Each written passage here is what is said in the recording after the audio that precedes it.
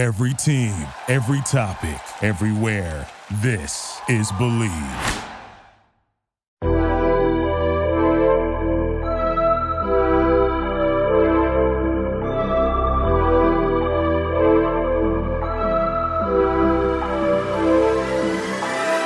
Ladies and gentlemen, welcome back to The Water Cooler, the world's most statistically average sports podcast, brought to you by the Believe Podcast Network, the #1 podcast network for professionals. Check us out today at Believe.com. That's BLEAV. My name is Ryan Saba, the most electrifying voice in sports information, and with me, as always. What's up, guys? It's Lukey. What are we talking about today? We always have jam-packed shows, I feel like, but this potentially could be the most jam-packed of them all. This is going to be a test for us to kind of stay on task and move through topics very quickly. We have the NBA Finals recap. We have the NBA draft on Thursday night, so we're going to do a top 10 mock draft. We have Olympics action to talk about. We have the over-under game, and with all the action happening with Aaron Rodgers and Davante Adams, and even today there was some news, a lot of news actually, that came out about Aaron Rodgers. I felt like we needed to talk about it. But before we get into the show, a word from our sponsor. July is here with tons of exciting sports action, and if you're into sports betting, BetOnline is where you should go to win money today. With the Olympics in full swing, MLB's second half of the season, and football right around the corner, there's plenty of lines, prop bets, and futures to love. You got anything this week? Yeah, just looking at some Olympic action here. Got some decent games. The U.S. is favored by 41.5 against Iran on Wednesday morning. Take Iran. It's Wednesday morning. I'm give me the over on that game, 165.5. You think U.S. can score enough? Yeah, I think they'll figure it out. I think they're gonna ball. We'll save my thoughts on Team USA until the Olympics. Oh, I've got some thoughts. BetOnline has all the latest odds, news, and information for all your online sports betting needs. Visit the website today or use your mobile device to join and receive your 50% welcome bonus on your first deposit. Head to BetOnline and start playing today. BetOnline, your online sports book experts.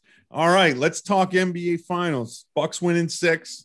I hate to say you heard it here first, but you didn't even make a prediction. You know, you heard it here first. You didn't even make a prediction. I didn't have to make a prediction. You told me you listened to the episode where Solo Saba episode where I did the NBA Finals preview, and you could tell that I thought the Bucks were going to win. Remember? You knew. Winners of 4 straight. Giannis was amazing in Game 6. 50 points, 14 rebounds, 5 blocks. The one thing I'll say about that is Giannis was amazing. It's not the most amazing thing I've ever seen. So anybody who's sort of forgetting what LeBron did in 2016, and I tweeted out this past week his lines from Game 5, 6, and 7, which was absolutely unconscious. Look, what Giannis did was great. 50 points in Game 6 in a closeout game, but not even close to what Bron did in 2016. The one thing, Drew Holiday and Chris Middleton, they took 30. I would say it's a little bit close. Not really. I mean, it was a 3-game stretch where Giannis was fantastic before Game 6, though. But every game was a closeout game. This was different. Sure. If the Bucks lost, they were coming back to play Game 7. Every game LeBron did, Game 5, 6, and 7, it was life or death. Yeah, for sure. I mean, I'm not arguing that what Giannis did was better. It wasn't, but you're arguing that it's closer than I would say. I believe it was pretty legendary stuff. I mean, that's rare air for both of them, I would say. Yeah, I mean, it was legendary, but 2016's forever, baby. Don't ever forget it. But Drew Holiday, Chris Middleton, they took 32 shots to get 29 points in that game. I think that puts it into perspective just how great Giannis's performance was. His number 2 and number 3 guy, they did not have good games. They contributed on defense. They hit timely shots. Middleton hit a big shot with about a minute and a half to go, I think. They did just enough. Chris Paul was good, but the Suns weren't good enough. they were a young team. We talked about it. I wasn't mental toughness is developed over time. They sort of kind of came out of nowhere, right? They had never been in the playoffs, had a good bubble last year, went 8-0 in the bubble, and then, didn't make the playoffs. And now all of a sudden they go from a team never making the playoffs straight to the NBA finals. It wouldn't surprise me if, this was their best shots. Not to say that they're not a good team. Devin Booker's a good player. Ayton's really emerged. I think they have some players. Chris Paul obviously is going to be 37 next year. That's the question, I think, coming out of this thing is what does the future hold for him? So does he stay with the Suns? Does he go to a different team, the Lakers maybe, or somebody else that potentially could be more of a contender? I don't know. Sounds like Kyle Lowry might be the favorite for the Lakers to sign. Sounds like Lowry and DeRozan might even reunite on the Lakers, which we'll get in the NBA offseason in future weeks. I don't want to spend a lot of time on that today, but just your thoughts. I mean, look, I thought it was fun to watch the Bucks win. It was fun to watch the post game. It was fun to watch the parade stuff. Giannis he's a very likable star. I thought that whose take was it that he couldn't be the face of the NBA? Acho. Yeah. He's on a run of impressively bad takes. Look, you're right, but I think he kind of sprinkled in that terrible take with some actual valid points. Like, LeBron's mom's name's Gloria, Savannah, Bronny, Bryce. I mean, Bron's kids, it's like, you don't know that much about Giannis. Now, obviously, Giannis hasn't been in the public eye for as long. So I think that Giannis not only can be the face of the NBA, I think at this point he is the face of the NBA. He's probably the best player in the NBA right now, if you kind of think about it in totality, defense, leadership, just an overall nice guy, ability to do what he does on offense. So just your thoughts on the finals, and then we'll get to one more bit of housekeeping on the NBA before we wrap it up for the year. Yeah, I'm gonna push back a little bit on he's the face of the NBA. And more specifically, he's the best player. I don't think he's the best player. I think Kevin Durant is the best player. And if Kevin Durant is 2 inches back in a second round Game 7, we're not even having this conversation. Now, I'm not taking anything away from Giannis. He was 35-13. Hey, if some butts were candy and nuts, baby. 61% shooting. What was the bugaboo? We talked about it. He couldn't shoot threes. He stopped shooting them. Really, he shot 5 in Game 2, but other than that, 2 attempts, 1 attempt, 3 attempts in Game 6. The free throws. He comes out in a Game 6 where he scores 50 points and shoots 17 and 19 from the free throw line. So he's not just getting to the line, he's actually making them count when he gets there. And look, if he shoots like a normal Giannis game, there is a Game 7 back in Phoenix. So like, they needed everything that they got from Giannis. He was incredible. I think that if you look at the way LeBron played last year, I think that, they're probably in a similar tier, which is just a slight step down below what Kevin Durant is right now. That's my overall take, is just that it was really fun watching what you mentioned, the parade stuff, the championship stuff. He's probably the most likable superstar, maybe ever in my lifetime. Just a guy that's like universally like, how can you not like this guy? He's so much fun, just his story and everything to get from where he came from. Right there with Kyrie, huh? He wasn't even playing basketball. He said, what they asked him what it was like to see LeBron James at courtside in, I think it was Game 5. And he said, I wasn't even playing basketball when, he got drafted in 2003. It's like, that's just incredible. Like he's only 26 years old and he has 2 MVPs. He has a defensive player of the year. He now has a ring and a finals MVP. Right. How many other people in league history do you know this? How many other people in league history have that resume? Hakeem Olajuwon. No. Oh, not at 26. Just one. Michael Jordan's the only one. No, he's the only one they're the only two that have that, have all of that. By 26 though? No, I think it's ever. Yeah, Olajuwon did it too. Oh, did he? Yeah, he had two championships, an MVP, and a defensive player of the year. Okay, so Olajuwon and MJ and Jordan. That's it. Yeah. and Giannis, and he's doing it, by the age of 26. So right. No, he only has one. Hakeem only has one MVP. So it's just him Oh, and Jordan. I switched the numbers. Giannis I thought Giannis has two MVPs and he has two. Kareem has, so it's one championship, two MVPs. Yeah, got it. And a deep boy.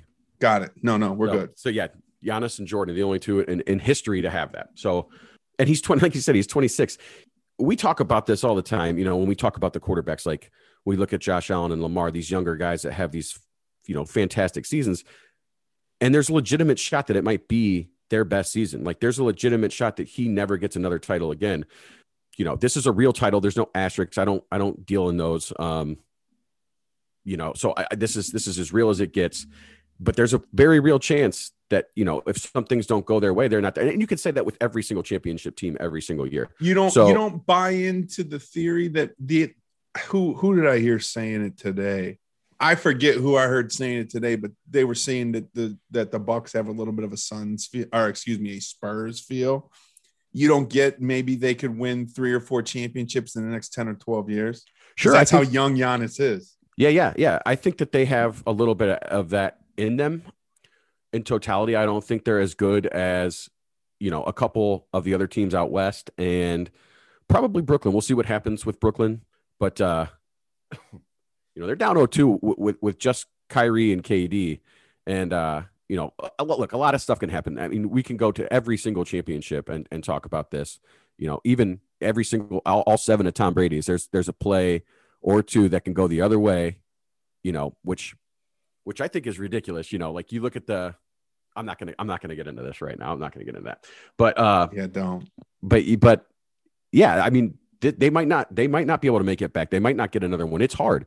I mean, you saw how hard it was. But like you said, he's only 26, and it doesn't matter now because he's proven that he can do it. And I think that was a big step, a big step for him, especially when they did go down 0-2 to Brooklyn in the second round. And you know how quick this league shifts. The tide turns so quickly in the NBA. Mm-hmm. It's crazy. And like we said, a disgruntled star in 2 weeks could pop up and request a trade before training camp in October. And then you have a new superpower if it gets traded to a team that, already has a little something going on. Right. So it's just crazy. It's just, the NFL is not for long. I mean, that applies more so to the NBA, I believe. The NBA is crazy. One player can make such a big difference. Yeah, just the landscape in the NBA shifts so dramatically. Bron, he's usually the one that's swinging the tide when he went to Miami, when he went to Cleveland. There's always sort of ripples. He went to Miami and took Bosh with him. Then he goes to Cleveland and they trade Wiggins and Anthony Bennett and those guys for Kevin Love. And, then obviously the Warriors, they were a little bit homegrown or whatever, but they bring in Kevin Durant. Big time, yeah. Yeah. Well, they were able to bring in Kevin Durant because of early injuries to Steph, and they didn't have to pay him as much. And once in a lifetime cap spike. You're right. So, look, we know Dame's disgruntled. We know Ben Simmons is probably moving somewhere. I don't know if Chris Paul is going to stay in Phoenix. I mean, there's still the potential for some of these guys. Kawhi's probably going to opt out and potentially be on the move. Paul George could be traded if that happens. Did you watch the Woj and Lowe special yesterday? No. There's concern that Kawhi might not even play next year. Is he going to do the thing he did with the Spurs when he had? I don't know. They're saying like it makes the most sense for him to just pick up his option if he's not going to play. Like obviously, yeah. But yeah, I don't think he's going anywhere. And I'm not sure he's going to play until. If it is an ACL, I think he did have surgery. I think they confirmed it was an ACL. Yeah, I mean, interesting. All right. So before we wrap this thing up, we haven't talked about the results in a while since pre-playoffs of the water cooler NBA challenge. For record, this is the first annual water cooler NBA challenge on the heels of, if all of you remember, the first annual water cooler NFL challenge, which was an absolute mollywop. Captain Cleveland here, old Sabadamas, was able to pull it out in the NFL. Let's see what the results look like in the NBA. Yeah, it's more of the same. Interesting. The Bucks took down. You had the Bucks, so the final score was 80-43. I think it was actually a little bit closer than the NFL was, though. Yeah, because I had all 4 teams in the championship games. The NFL the NFL. Yeah, 169-105. Yeah, so you're making progress. We'll see. We got the NFL Challenge coming up again shortly, so we'll see what happens. And I got the first pick again, so I know who I'm taking. I'm not getting cute with it this year. I'm taking the Super Bowl champs. Well, we're probably gonna have to flip a coin. I mean, no. I finished last. I get the first pick. This is how this goes. We'll take this. We'll take this offline. Don't worry, I'm not going to take your guy. You can have Brady. We'll take this offline. With that, obviously NBA season's over. Sad. Oh, yeah, I did want to say, yeah, small market championships are extremely special, and I think that you saw that. And the guy drafted by the team stays home. Middleton's a guy that's been there for 8 years. They built it up. A lot of those guys that they've added in the last couple of years, new coach in the past couple of years, but the 2 most important players have been there for 8 years, homegrown guys. And I think that, those are special. Those are fun. And that was awesome. So the NBA's over. Sad. It was a great playoffs. I enjoyed it. It was one of the best playoffs I can remember in recent years. Luckily, there's a short turnaround, right? Because the NBA is starting on time and it's already August. So the NBA will be here, in 3 months, 2.5 months, they'll be in training camp. So it won't be long. NFL will be here, very soon, and that'll get us through the lull of no basketball, but very excited about that. NBA draft is this Thursday. Luke and I have elected to do a little bit of a mock draft. We're only going to do the top 10. I think, look, we're not Chad Ford and some of these other guys that are super dialed in on, the back half of the first round and in the second round, Jay Billis and some of these other guys. But, I think we have a pretty good understanding of the lottery guys and especially the top 10 guys. Most of them we've actually watched, right? So we're going to do a little bit of a mock draft. We're going to go back and forth. Prior to the show, we flipped a coin. Luke got the odds and I have the even. So he's going to start at number 1. And we'll go from there. So you are on the clock with the Detroit Pistons. I'm trading the pick to the Cavs for Colin Sexton straight up. Erroneous. No, with the Pistons, we're going to go ahead and take it. I'm not so sure that it's a no-brainer as much as I did a few months ago, but I think Cade Cunningham's a guy. He really wants, he's shown an effort to want to be in Detroit, which guys that want to go number 1 and want to be in Detroit are guys that you should take if you're Detroit. So what do you think? Would you have any comps for him? Like, what are your thoughts on Cade? I think they're looking for every reason not to draft him, which is funny to me. He's 6'8", 220. He's 19 years old. He's widely viewed as the safest option. He's got a versatile skill set. He's got rare intangibles. He's very unselfish. He's improved his offensive game. I mean, I would love to have him on my team. So, yeah, I think he's without a doubt the guy to take it number 1. I think maybe just Detroit's overthinking it a little bit. He's got the skill set for the modern NBA game. Definitely, a bigger guy that can run the floor, can man the floor. He's not super uber athletic, but he just knows basketball. He's a good basketball player. Yeah, it's just that big size. He's got a little bit of Ben Simmons in him, but obviously he's a much better shooter. And I think that he's free throws and 3-point. Yeah, and I think he's obviously got a much higher, much higher ceiling. But he's got that IQ. He's got that they have a similar IQ, and I think that the way he sees the game is special. So yeah, we're going with Cade at 1. All right, Houston's on the clock. I think up until about a week and a half ago, maybe 2 weeks ago, there was question about which direction Houston would go. I think even at the time of the lottery, I thought they were going to go in a different direction. The Rockets are looking to move the pick, but the consensus, I believe at this point, is they're going to take Jalen Green, 6'5", 189. He's 19 years old. He played in the G League. He's the only projected top pick that's going to work out for Houston. Other top picks like Cade, like Evan Mobley, like Jalen Suggs have actually said that they don't want to go work out for Houston. Now, I understand why Cade Cunningham doesn't want to go work out for them because he is going to be drafted number 1. But the other two guys, I think that's really interesting. So I think Houston is interesting. It's kind of it's kind of weird. And it can't just simply be because they're like, oh, well, they're just going to take Green. Like, there's just no way that that's the only reason that they're not working out for Houston. No, I mean, I think it's a situation right now. Houston might be like with the Texans and with the Rockets. It might be the worst sports city in America right now. Ooh. I don't think, the Rockets are in disarray really after the last couple of years, just trying to bring in Russ and then just all that stuff. And obviously we know what's going on with Houston's or with the Texans. So look, I think Jalen Green is a smart choice for them. He's the most gifted scoring prospect in the draft. Potentially he could have the highest ceiling. I don't think he's going to end up being the best player in this draft, but he very well could be the best offensive player in the draft. Yeah, totally agree. Can you see how a team like Detroit, though, would get enamored with a guy like Jalen Green? No. No, you can't see that at all? No. I think that Cade is the better prospect. I think that he's the pick, but I could totally see that, man. Like, Green he's exciting. He's fun. He's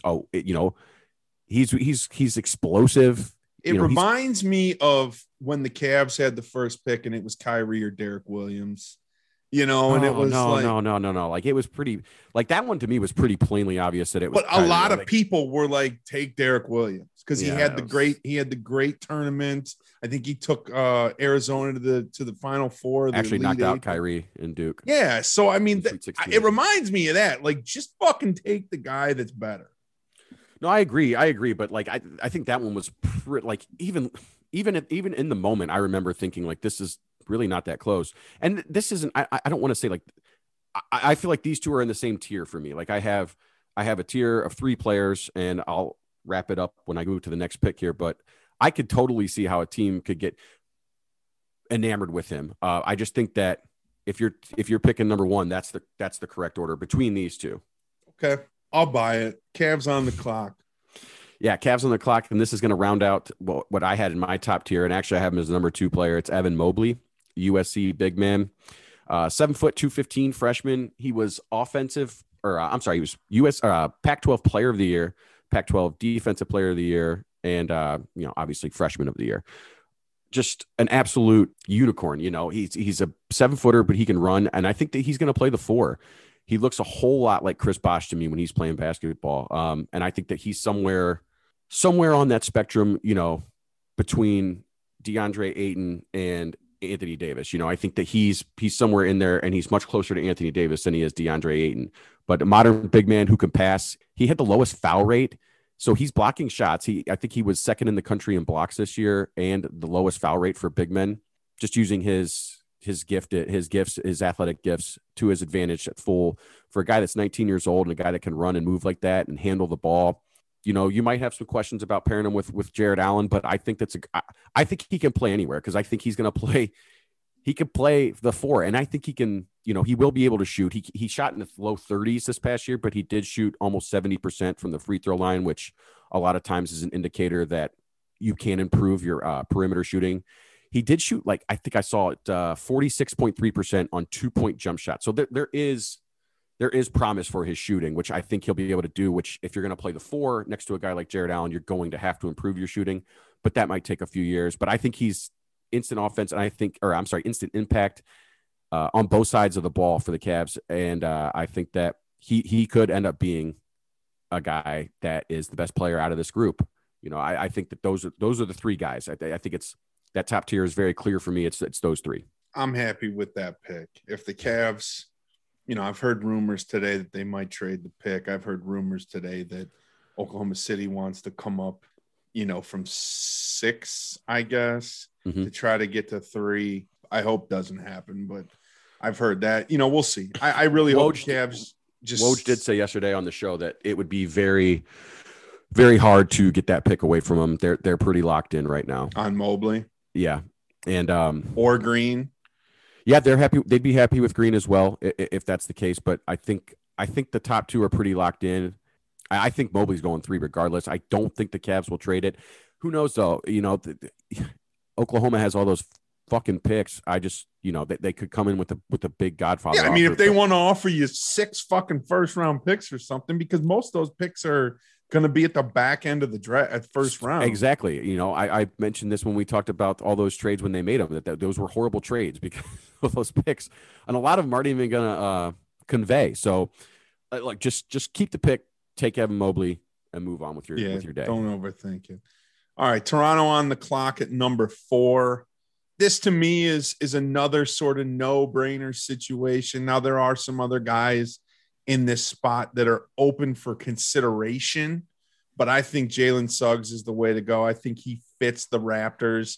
6'4", 205, guard out of Gonzaga. He's all around two-way guard. He's an excellent fit for the Raptors roster, especially with Kyle Lowry departing, right? I think he's like a more athletic version of Kyle Lowry. He's an elite level athlete. He's a hard-nosed competitor. He plays the biggest moments. He hit a huge shot, the Final Four. The game was tied, and he hits it to win the game from half court. So I think it's a no-brainer. I think he slides right in, just kind of picks the ball up from Kyle Lowry and just kind of does kind of what Kyle Lowry's been doing for that team for several years. Yeah, it just feels like too much of a perfect fit. He's my number 5 guy, but I think it's a great fit here. Unless they do look at trading Pascal Siakam. We know that the Warriors have had interest, and that could come to fruition before Thursday. If that happens, there's another guy that I think that could fit in there too. But Bradley Beal said he wants to be traded before the draft too. Where did you see that? Because I saw it on SportsCenter. I think you might have saw it wrong, because everything I saw has been said that Bradley Beal's content. Nope. Just saw it yesterday. Sources, Bleacher Report, 2 days ago. Bradley Beal considering trade request before NBA draft. Okay. So considering. Yeah. Yeah. Woj made it very clear yesterday that if he is going to, he knows the timetable. It has to be before Thursday night. We could see that. But everyone I heard today said that they don't think that's coming to fruition. Yeah. But moving on. Orlando. Number 5 pick. This is actually my number 4 player, Scotty Barnes. He's got a little bit of that Pascal Siakam, so I think he could be a fit for Toronto if they were to trade him. But yeah, he kind of fits that mold of bigger guy with I think he's got like a 43-inch vertical, but he's 6'7", 225. He actually ran like point forward for Florida State last year and was setting guys up. So he understands the game, has a high basketball IQ, and he really can't. He wasn't a great shooter. He struggled shooting, but I think he's probably the 4th best player. I have him as the 4th best player in the draft. So you've never been a Jalen Suggs guy, so it's not surprising. Scotty Barnes is the guy that's rumored that Oklahoma City wants to move up and get. I think they're worried that Toronto potentially could even take him at 4. 6'8", 225, aggressive, athletic. He plays with like a fire. This the kind of thing that teams fall in love with. He's got a 7'3" wingspan. He projects as a plus defender. I think he's a great player, but now we're in the space. I think there's the top 3 guys, and then it's kind of everybody else after that. But I think still a good. I think Suggs is. I would prefer Suggs over Barnes, but I can see why people like Scotty Barnes. Yeah, I like Suggs too. I just think that he's closer to his ceiling than everyone else that we've talked about. That makes sense. All right, Oklahoma City on the clock. So this is sort of the last of the, I guess, tier 2 guys, maybe. Jonathan Kuminga, 6'8", 220. He's only 18 years old. He played in the G League with Jalen Green. Big physical forward, elite athleticism. He's got two-way potential, so he's sort of a 3-and-D guy. He needs some time to develop. He's already got an NBA body, but the scouts love this guy. I think part of the reason why he's not going higher is probably because he's only 18, probably because some of these other guys had a full college basketball season, whereas Kuminga only got to play in the bubble in the G League. He's an exciting young prospect. I think his ceiling's as high as any player, because he's got so much more room to develop, and he's only 18 years old. So I think that's where Oklahoma City goes at number 6. Yeah, I think I had him as my my next guy too. And I think that I can't remember who I was listening to, but they made a very good point that, he's always been a bigger, stronger guy, and he's basically playing NBA minor league this year. So he wasn't able to just physically dominate, and you saw him struggle a little bit. Now, look, Russillo talks about all the time, the competition in the G League or whatever it's called is much more advanced than anything at the NCAA level, including, Baylor and Gonzaga. So you have to take that into account when you see guys like that struggle, especially the fact that he's 18. So now how will he adjust? I think that the first time that you kind of get pushed around a little bit when you can't just body your way through, you make adjustments because guys that talented, they figure it out. So I think he's got a longer developmental curve, like you mentioned, but yeah, I like coming up. All right. Your second favorite team's on the clock, the Golden State Warriors. Yeah. I'm just going to, kind of go just by my rankings here. I'm not sure if he's a great fit or not, but I'm going with James Bouknight, the guard from Connecticut, sophomore, 6'3", 190. They like to shoot. I think anyone that goes here, especially if they take a guard, is going to fit in nicely. Certainly this pick could be traded. They have the 14th pick as well. They're not in love with James Wiseman, their number 2 overall pick from last year. So those all could be packaged up. But yeah, I'm just going to go with Bouknight. I think one thing that's really interesting, less about Bouknight, more about Golden State, is one thing I heard today. Chris Broussard brought up an excellent point. They also have Kelly Oubre's a sign and trade with Kelly Oubre available as a trade piece as well. So now all of a sudden you have 2 lottery picks or 2 lottery picks. You got Wiseman, you got Wiggins, and you got Kelly Oubre. I don't know if you're going to get a much better offer, especially if you're a team that's rebuilding. So I think that we potentially could see Golden State move this pick in the next day or two. We'll see. But if they keep it, you're right. Bouknight's probably the direction that they should go. And I do know that they have an affinity for 24-year-old senior out of Oregon, Chris Duarte, shooting guard, but they can get him at 14. So the Orlando Magic is on the clock again, right? They picked at 5, and they're also picking, 8? Yes. Look, Orlando is in full rebuild mode. They tore it down right before the trade deadline. They traded Vucevic. They traded Aaron Gordon. So, they really need a lot of help. So if they could get Scotty Barnes at 5, right, and then turn around and take the guy that I think is the best fit here, which is Moses Moody, 6'6", 205, young kid out of Arkansas. I think he could actually be the steal of the draft. I know you remember during tournament time that I talked about how much I liked Arkansas. Oh, yeah. Right, and he's the reason why. I think this is a guy that's going to need time to develop.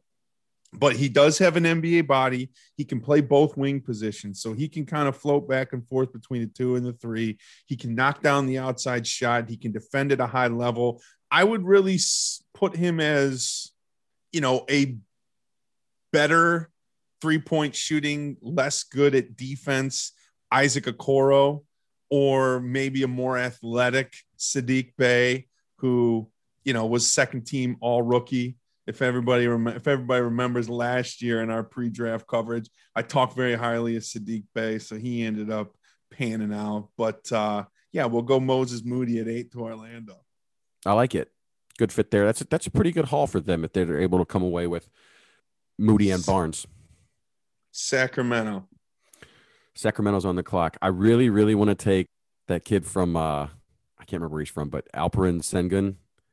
He's plays kind of like Kevin Love, but I think that I think he might slide a little bit. But I'm gonna go ahead and take Franz Wagner. More of a record there with him. He's a shooter. He can make a little bit. I think he's a good fit for them. Some talk. I think Buddy Hield's name has been mentioned in trade talks for forever. Wait, is he there? Is he in Sacramento? Yeah, that's what I thought. Yeah, he's still there. Okay. But So he's going to get moved, I think. Yeah, I think so. He's a shooting guard and Franz is a forward, but I think that'd be a nice fit in there for, a nice replacement for him. What I'll say is I watched him because he's a Michigan kid. I don't love the player.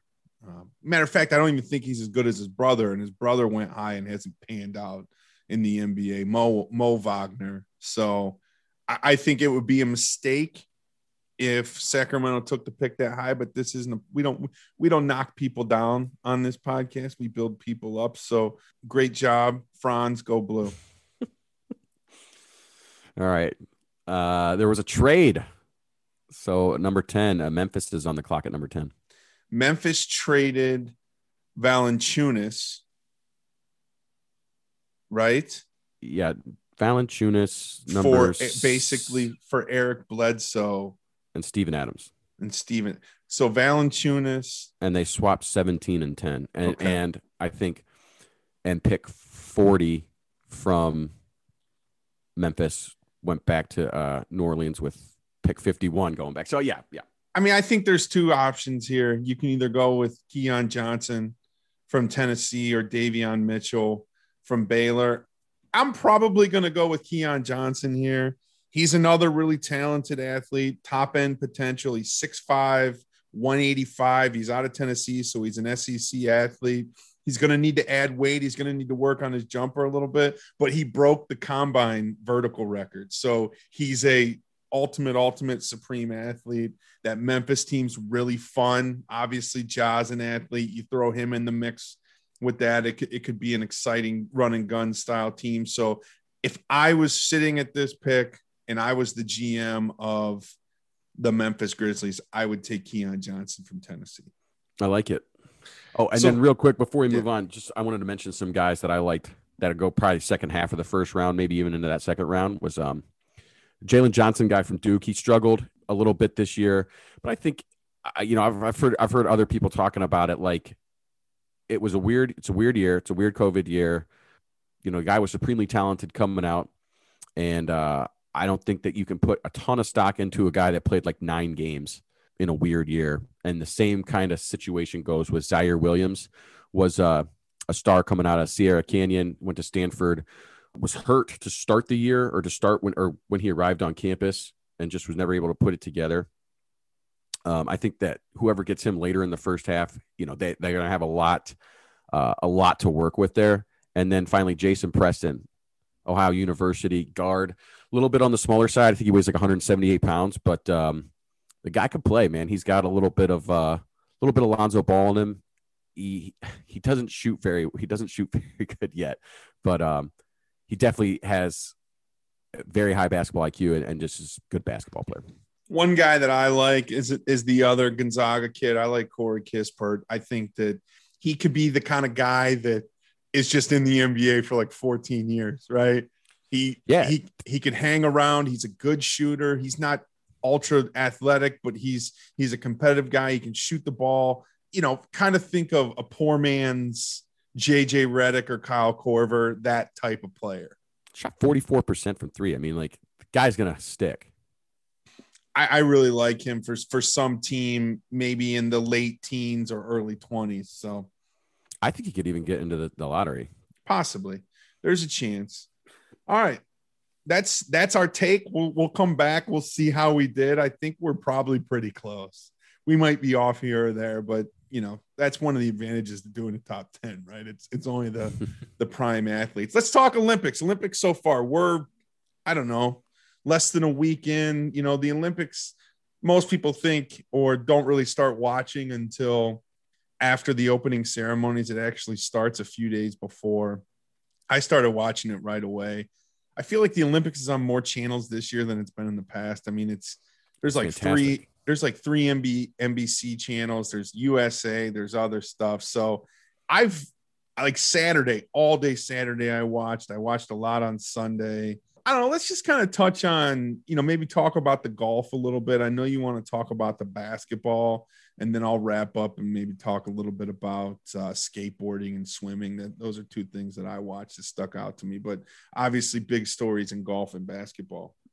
Yeah, I did a full-on Chris Farley meme when I heard the Bryson news and then found out they replaced him with Patrick Reed, I was super excited not to have to root for Bryson DeChambeau, and then they went and stuck Patrick Reed as his replacement in there. So, go Team USA. But look, Team USA. Johnny Rahm too, though. Yeah, which is pretty wild because I don't think he gets tested anymore on the PGA Tour, or else. Dude, he's tested positive twice in the last 2 months, and he's vaccinated. Right. Well, I don't think you can. If you've had it, you have to wait 90 days to get your second shot. So he's not fully vaccinated because he got vaccinated after he tested positive. So maybe I should have read the entire article. No, it's all right. It's all right. It's like the same infection. It's just like in his blood still that he's testing positive, which is pretty wild. Because on tour now, since he's already been through their protocols, he's not really tested anymore. So, or else he'd still be testing positive. Might not even have a U.S. Open, so it's wild. But yeah, tough break for Jon Rahm and Bryson. I mean, I'm not inhuman. I know that the guy probably wanted to go play and represent his country, but Team USA looks good though. JT, Xander, obviously Patrick Reed, and championship golfer of the year, Colin Morikawa. So we got a really good shot at the medal stand this year. And in 2016, Kuchar was the only American that medaled. I think Ricky Fowler, Patrick Reed, and Kuchar were the three that represented Team USA, and Kuchar actually ended up with the bronze, I believe.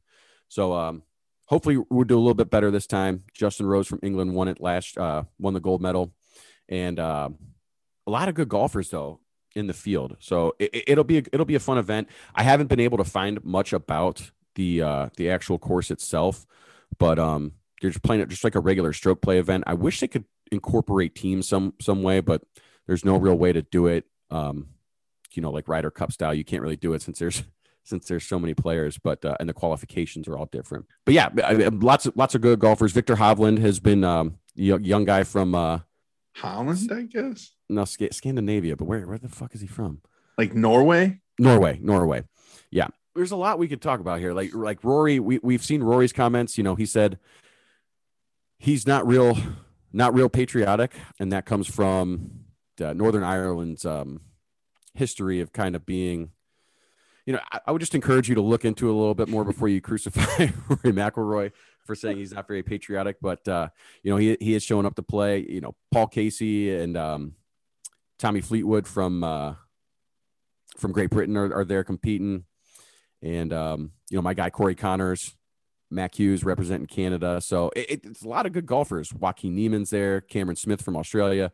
So pretty loaded field. It'll be fun to watch. It'll certainly beat.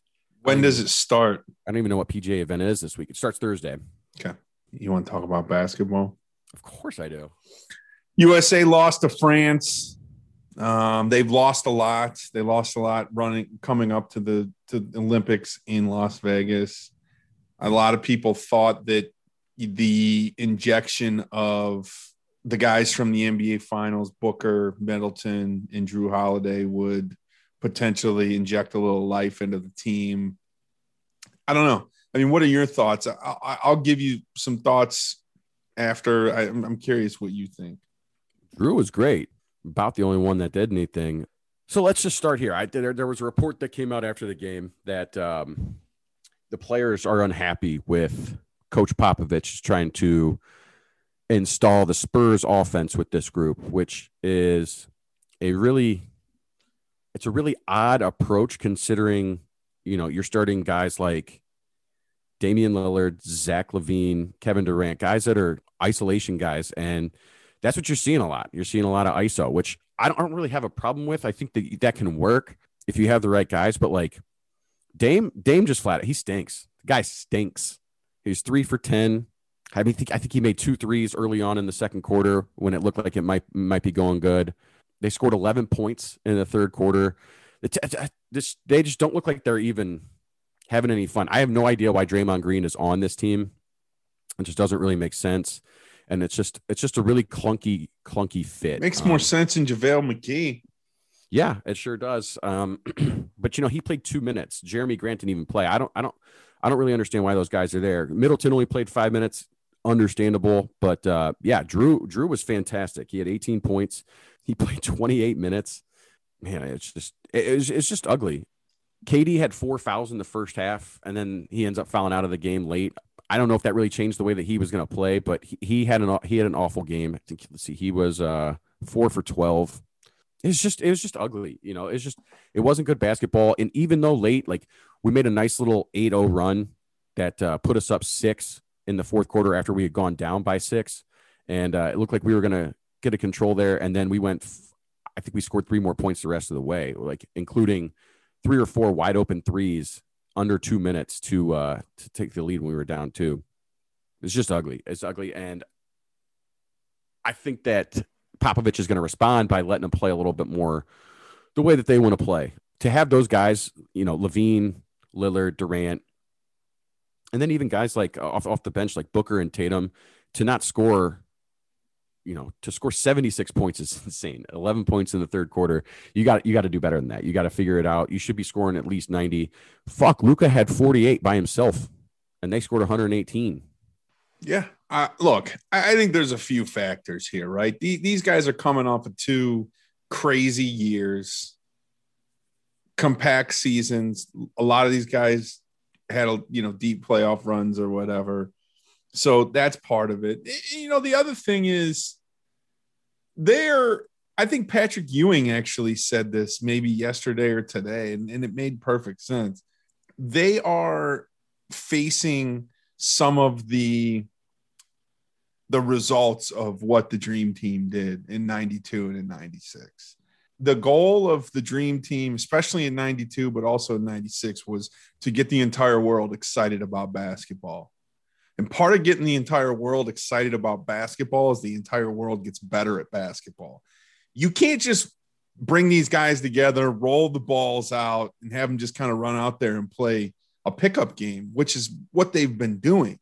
Even back in 92 and 96, they used to have 2-week-long training camps where they would bring in the best college players in the U.S. and have them face the Dream Team, and they're just not doing that anymore. I mean, they immediately go from playing in the NBA to just basically getting on a flight, putting on a Team USA out uniform and going and playing. I am one of the most, I want to preface what I'm about to say with this. One of the most patriotic people you will ever meet. I love America. I love the United States. I love our country. I love the opportunities. I hope we lose. I really do. I hope we don't medal, because when we lost last time and all we did was got a silver, right? We lost in Athens. They got a silver or a bronze. It sort of refocused Team USA basketball. And I think that there needs to be another reset. And oh, by the way, don't forget that the best players aren't playing. A lot of guys are hurt. AD's hurt. LeBron's coming off an injury. Who else is hurt? Kawhi's hurt. There's a lot of guys that are some of the best players that would be playing for Team USA that have either done it too much and they're just tired of playing, or they're hurt. So I don't think this is indicative of the best team that we can possibly put out there either. So sure, I don't disagree there, but you have enough. You have enough to be able to win. You have enough to be able to beat these teams. You have, I guess not. You do though. You do. Like there shouldn't be, any excuse making. Like, I understand that this is not. Fuck's Kyrie's hurt. Harden's hurt. Jaylen Brown is hurt. There's just Kyrie, Harden. There's so many guys that are hurt that would be playing that aren't. So I think that's it.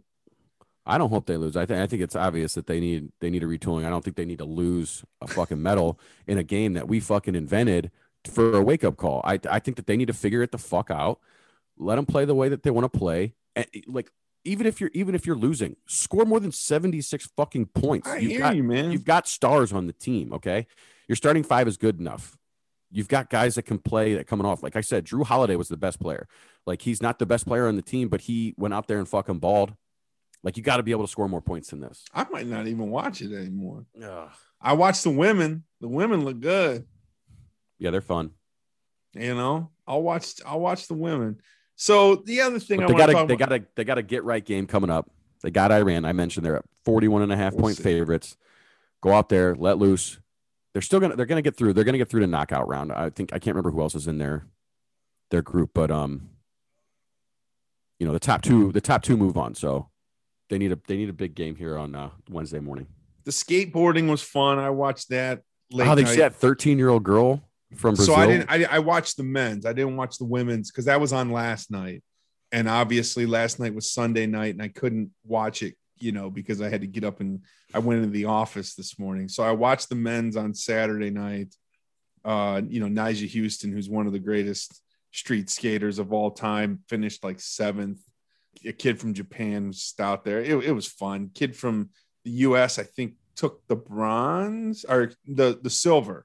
The silver, a 20-year-old kid from Phoenix. I forget his name. It was just fun. It was fun to watch. It's cool to see skateboarding in the Olympics. They had Tony Hawk on there talking and providing his insight and stuff like that. So I thought that was great. And then the swimming it started like 2 days ago, but they started doing medals last night. They had Michael Phelps on there. He was talking and providing insight, and they were flashing back to some of the greatest races that he was a part of. I love the swimming. I get into it. Katie Ledecky lost last night to a gal. She did? Yeah, to a girl from Australia, man. She fucking blew her away. Was it? I shouldn't say she blew her away. Katie Ledecky was leading. It was the 400, I guess. So that's 8 laps. Katie Ledecky was leading through 6 laps, and then on the 7th. So on the way down, the girl passed her, and then on the turn, she had a much better turn and kind of pulled away from her a little bit on the last lap. So Katie Ledecky still got several more swims to come. She's going to win some medals, but this young girl from Australia who grew up watching her, she trained basically her whole life to beat Katie Ledecky. So I hate watching the U.S. lose, but stories like that, yeah. It's fun to watch people who set goals and they persevere. Her coach was going nuts. Look it up. Just Google Australian swim coach. It was like the WWE out there. He was going fucking bananas. It was fun to watch. He was like, and the U.S. coaches are like standing there and he's rolling around, like beating his chest and stuff. I mean, that's the shit that we spark. Like I was telling Courtney, like we were laying there watching it. And I'm like, I bet all these fucking countries are just when we walk in, they're just like, God, I want to fucking beat those motherfuckers so bad, and I like that. I like that about us. So that's just me. Maybe I'm completely wrong, but like you watch the men's 4x100 freestyle team, they came walking in. Team USA came walking in last. And the camera was like panning back while they were walking towards the camera. And you saw them as they were walking, they passed every single block, and every block they passed, every fucking swimmer on that team from that country stopped what they were doing and watched Team USA walk past. So it's just, I enjoy it. Obviously golf's coming on Thursday. Baseball has started. The women's softball team, I think, has a chance to win a gold medal. The men's baseball team, I don't really know. Todd Frazier's on that team, for Christ's sakes. Week 1, swimming. Week 2 is track and field. So we'll have the track and field next week. Women's soccer's playing. They lost their first game, but they've done some get right stuff. So, a lot of great action still left. We still got another almost 2 weeks worth of Olympics action. So I'm excited to watch more. We'll talk more about it next week. Sounds good. All right. I tell you, I've been getting into the 3-on-3 basketball, and the table tennis was nuts too. So they have subs, and they can sub out while they're playing, right? Yeah, you get one sub. And but it's the wild coach, too, because it moves so fast, because I realized, it took me a little bit to realize that 12-second is not a shot clock. It's a possession clock. So their possessions end after 12 seconds. Yeah. And their coach is allowed to talk to them before the game, but there's no coach discussions while it's happening. So Ken Carmen, our guy Ken Carmen from Cleveland Sports Talk Radio, put out a tweet yesterday or today, and he said it best. He's like, the 5-on-5 are basketball players. The 3-on-3s they're ballers, man. Like it's fun to watch them. There's a girl on the women's USA. Her nickname Swishalicious, and she is Swishalicious. Like she was out there balling. It was fun to watch. I got That's into good. That. Obviously, the volleyball. I love the volleyball. A lot of people are into the beach volleyball. I love the beach volleyball, but I love the indoor volleyball, Team USA. There's this girl from France. I don't know her name. I haven't even watched them play, but I saw this picture on Twitter. It was like from the ground going up, where she was going up the spike. Apparently she's the best women's indoor volleyball player in the world. It looked like, the way that I would compare it is if there was a camera on the floor looking up at a basketball hoop and the player's head was even with the top of the backboard. Like, God, the net was at her belly button, Luke. It's fucking nuts. She's got bounce for days. I'll know more about her in a couple of days. I'm going to go when we get done here and try to watch some more volleyball. All right, let's transition NFL. We're going to play the over-under game. As everybody knows who's been listening, one division a week leading up to the NFL season. We've done the Western teams so far, NFC West, AFC West. This week, we're going to do the AFC South. The AFC South plays, you ready? They play the AFC East. They play the NFC West. Plus, they play the team from the NFC South that has the same record as them last year. AFC East, NFC West, NFC South. We're going to start with Houston. It's a team in disarray, obviously. We already referenced them in our draft talk about potentially being the worst sports city in America right now.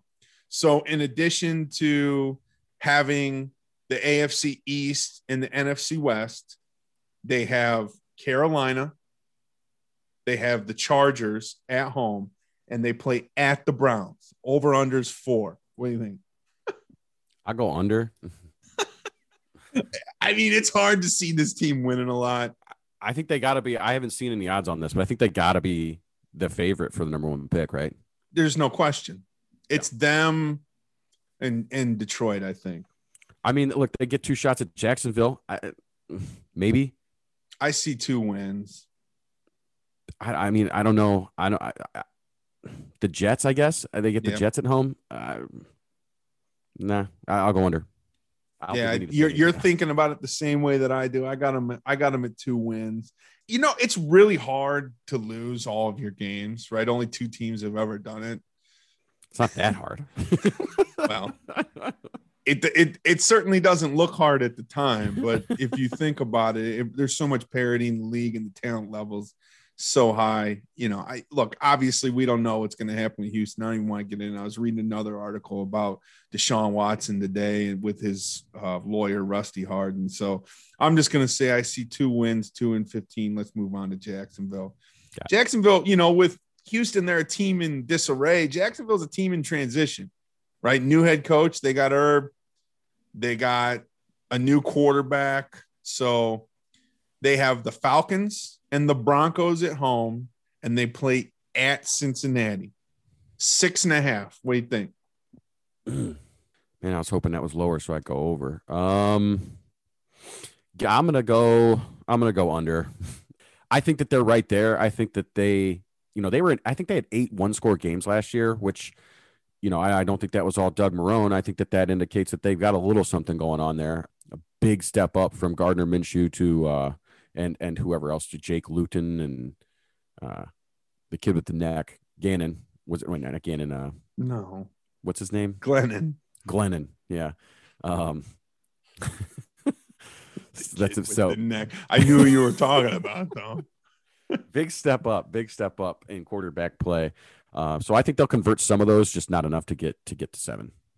One of the things that bothers me about them a little bit is Gardner Minshew came out yesterday and said that, you know, he's not even taking any shits leading up to number 2 is not an option. Yeah, number 2 is not an option. So it feels like Gardner Minshew maybe thinks that there's a quarterback controversy or a competition, but he's the only one that thinks that, right? Like Trevor Lawrence is the guy. There's no question about it. I think when you look at their schedule, it's fairly favorable, I guess. It's all relative, but rookie QBs scare me. I mean, Trevor Lawrence is going to have challenges transitioning the NFL. Every rookie quarterback does it. It happens to all of them. So I see 3 in 4 maybes. I'm going to go just under at 6-11. I think they win 6 games. I think they look good. I think they have more games like you talked about last year. There was 8 one-score games. I think they're in a lot of those this year as well. I think maybe next year you'll see them progress a little bit more. And to be honest with you, it's probably better if they don't win a lot of games. They probably still need a couple more pieces. So let's go Tennessee. They are the next highest over-under. They are the third. So that means there's one team that has a higher over-under than them. The question that I have with Tennessee is this their last best chance? I got to believe with how much they've run Derrick Henry. I mean, we know this, right? These running backs have limited shelf life. You can only get as many touches as he's gotten for so long. Is this their last best chance? I don't know. We'll see. They brought in Julio Jones. Obviously, A.J. Brown is an ascending talent. Their head coach is a little bit of a acquired taste. He's very polarizing. Some people love Vrabel. Some people hate him. They have the Saints and the Chiefs at home, and they play at Pittsburgh. 9 wins. What do you got? That's a good number. It's a really good number. Their first 10 games is absolutely fucking brutal. At Jets and at Jags is sandwiched in between. And you haven't even think about it. Road games in the NFL are tough in general, right? So at Jets and at Jags is sandwiched between Cardinals at home, at Seattle, Colts at home, Bills at home, Chiefs at home, at Colts, at Rams, at Saints. That's their first 10 fucking games. They get the Saints at home. Yeah. Is that what I said? You said at Saints, but sorry. At Rams, Saints at home. That is a brutal first 10 games. It's not a bad way to end, though, that, you know, they get those out of the way. I think you learn a lot about them early on. But, man, that second half of the schedule is pretty set up for them to win some games. I'll go over. I'm going to go over. I'll say 10. I see 6 and 7 maybes. And I am going over. I agree with you at 10. I think we see them go 10 and 7. I just love the way that schedule ends. You know, Texans at home, at the Patriots, then you get the Jags at the Steelers, the Niners come to town, the Dolphins come to town, and then you finish up with the Texans. So I think they get to 10. Yep. All right. So last is the Indianapolis Colts. You know, I think the big points scored last year. The Indianapolis Colts were. You know, they have a new quarterback. You know, and that's probably the main headline for them is can Frank Reich, can he fix Carson Wentz? Can he return Carson Wentz to the form that Carson Wentz was in when he was an MVP candidate and Frank Reich was his offensive coordinator? They have Tampa at home. They have the Raiders at home, and they play at the Ravens. Their over-under is 9.5. What do you got? They're in a scary spot to start. I mean, they sure as fuck are. You know, they get that 0-2 hole that we talk about. And then they might, you know, I think with 17, it's an 0-3 hole, but I was thinking about that. I was gonna mention that, but yeah, so they get the Seahawks at home to open, but we talked about them playing Eastern time zone. Well, I guess that's Central time zone, but games in that time zone they struggle with. But and they get the Rams coming to town before they head to Tennessee. So and then the Dolphins, they have Seattle and the Rams at home, and then they have 3 straight road games at Titans, at Dolphins, at Ravens. I mean, they could come out of that 1-4 or 2-3. And they get tough little late November stretch at the Bills and first the Bucks before they have a nice little favorable. What's the number? It's 9.5. Yeah, I'll go over. I'll say 10. I'll say 10 as well. I agree. I think they have a rough start. I think they probably go 1-4. New quarterback. He's got his well-documented issues. I think they come out 1-4. I think they recover from a tough start. Just like you said, there is some favorable stuff there in the middle and at the end of their schedule. I think they recover from a tough start to go 10-7. So, yeah, I agree. All right. So we got 3 down. Next week, we will do the NFC South before we loop up and do the Eastern teams, and then we'll finish. Hometown Carolina Panthers and slinging Sammy Darnold, baby. Yeah, and we'll finish with the Central teams right before we lead into the season. We're going to tell everybody now, newsflash, we're saving the AFC North for last. I got to see the Browns play a couple times before I get nuts on this podcast. So, All right. I guess the last topic, long show today, so we'll make it quick. Aaron Rodgers, Devontae Adams. I know this is something that in the text that you sent me leading up to the show that you wanted to discuss. Have at it, and I'll provide any commentary that I think is necessary. I'm still a little confused as to what the concessions made, what they ultimately. No, you're not. Yeah, I understand that he's going to have a say now in his future after this year. Right. And, I mean, since this whole thing started, I was pretty sure I said that he would be playing for the Packers this year before this gets resolved in the next offseason, which is what it looks like it's going to happen. But will they be trading him? Will he become a free agent? I saw that the last year of his contract would be voided, which would be 2023, which would still leave him under contract for 2022. Right. So the Packers are still going to be able to recoup something for him in a trade. Is that so? It's kind of a win-win situation here. I think what they're hoping is that over the course of the next 17 they're able to games, iron this out. That they're able to iron it out. But he just doesn't seem like a guy to me that's gonna, forgive that easily. So I have a feeling there's either going to be a situation where there's maybe a buyout. I mean, he could leave that team right now and go sign a big contract. So he's not losing any money. It's really a matter of whether they're willing to just say, okay, this is so much of a fucking headache. We got Jordan Love waiting in the wings. Let's just one more year. It sounds like they're going to lose Devontae Adams anyway. So they're probably just in this. He's open to signing a new contract. Did he say that today? Yep. That came out mere minutes after they announced that Rodgers would be coming back. Interesting. Okay. Yeah. That was from Schefter. He's now open to a long-term deal, which is also interesting. Is he really wanting to tie himself to Jordan Love for a long-term? The guy that wasn't active one time last year, who by most of the accounts I've seen, he's not very good. How would you feel as a Packers fan right now, knowing that you have a legendary quarterback who is playing undoubtedly his last season with your team before he goes to play for somebody else next year? I don't know.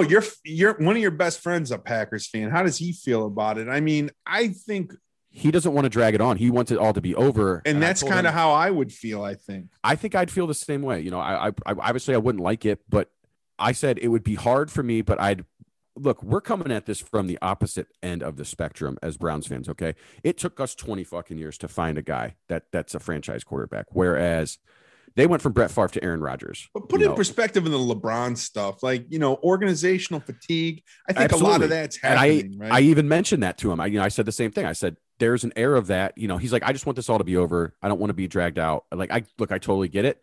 There's an air of that with LeBron James. It's the same thing. I get it. But at the end of the day, the player is worth it. He's like, well, we're just going to lose in the NFC Championship game. I'm like, that beats the alternative going 3-15 or 3-14 every year. I'm telling you, these past 2 years when it's like, oh my God, we have a chance to be good. Like, and I know that we're set at the quarterback position. I don't have to worry about mock drafts in fucking September. I can just watch my football team play football and then worry about that on a week-to-week basis. Is so much better than going into a season knowing, hey, we'll be lucky to win 4 games this year. I looked at a mock yesterday. They got us picking 29, actually. Oh, that's weird because the Super Bowl winner usually picks 32. So yeah. Well, the only reason I looked at a mock is because I was texting back and forth about being here, and I was giving him a hard time about where the Eagles are going to be picking. So I figured, you know what? While I'm in here, I might as well take a look at the Browns. They got 3 first-round picks that they're probably going to trade for Watson. So yeah. But yeah, like I'd be pretty torn if I was an actual Packers fan, but you have to kind of make the best of it because, I mean, all indications that I've seen so far, they're going to be quarterback shopping in the draft in 23. So take one more run at it, see what you can do. Oh, and they're bringing Randall Cobb back. It was one of his conditions. So interesting. Which is why Houston traded for Anthony Miller over the weekend, was to replace Cobb in the slot. So Cobb will be coming home. Yeah. One of Rodgers' conditions. Yeah. Take one more run at it. See what you can do. They've invested a lot in that defense over the past couple years. I'm an Aaron Rodgers guy. You know that. I think, he's tough. The locker room, you always hear rumblings and rumors that he's not a great locker room guy. Obviously, Devontae Adams likes him. So, that's not completely the case. But, I think Aaron Rodgers looked at what happened with Tom Brady. Tom Brady went to an organization. That organization pulled out all the stops. They won a Super Bowl in the first year. They're probably the favorites, maybe not in your eyes, but in most people's eyes, they're probably the favorites to win the Super Bowl again this year. And I think he wants to go to a similar situation to that, wants to go to a team that's ready-made to win now, that has talent around the quarterback. And I think he's looking at what Brady did, and he's wanting to do the same thing. And it's not surprising. And honestly, you can't really blame him. Yeah, they're all valid points. Our chief sponsor, betonline.ag, does not have them as the favorites, just FYI. So no, they're not the favorites in my eyes. Please. I think that's a, I don't really have a problem with any guy wanting to have control over, especially the last few years of how their career works out. But, I wish for fans that it went a different way. And I don't know, it'll be a weird year. I don't think we've ever seen anything like this. I think we've had situations where we thought this could be this guy's last year here. He could be leaving as a free agent, but with quarterbacks, it doesn't really work that way. So it'll be interesting. In the coming weeks, NBA offseason, NFL, college football previews. I know I've been promising it the last couple of weeks. It's coming. Maybe not next week, but possibly the week after. 2021, third annual quarterback power rankings. We will have that for you. That's always a spicy, interesting debate that we have every year. Don't forget, at WC Sports Pod, Facebook, Twitter, Instagram, follow, and subscribe to us. We are now available on all your favorite streaming platforms: Apple Podcasts, Google Podcasts, Spotify. Anywhere that you can find podcasts, you can find us. You can also find us at the Believe Podcast Network, #1 podcast network for professionals. Check us out today at Believe.com. That's BLEAV. And as always, we are presented by the one and only BetOnline.ag. With that, we love you and enjoy your lives. Hey, shout out to Minji Lee for winning the Evian Championship this week. She came back from 7 down to hawk down Lee 6 to win women's majors. So shout out Minji Lee. That's it. That's all I got. You're not finishing with the big finish? Not after I shout out a female golfer. Yeah, it's a good point. All right, we love you.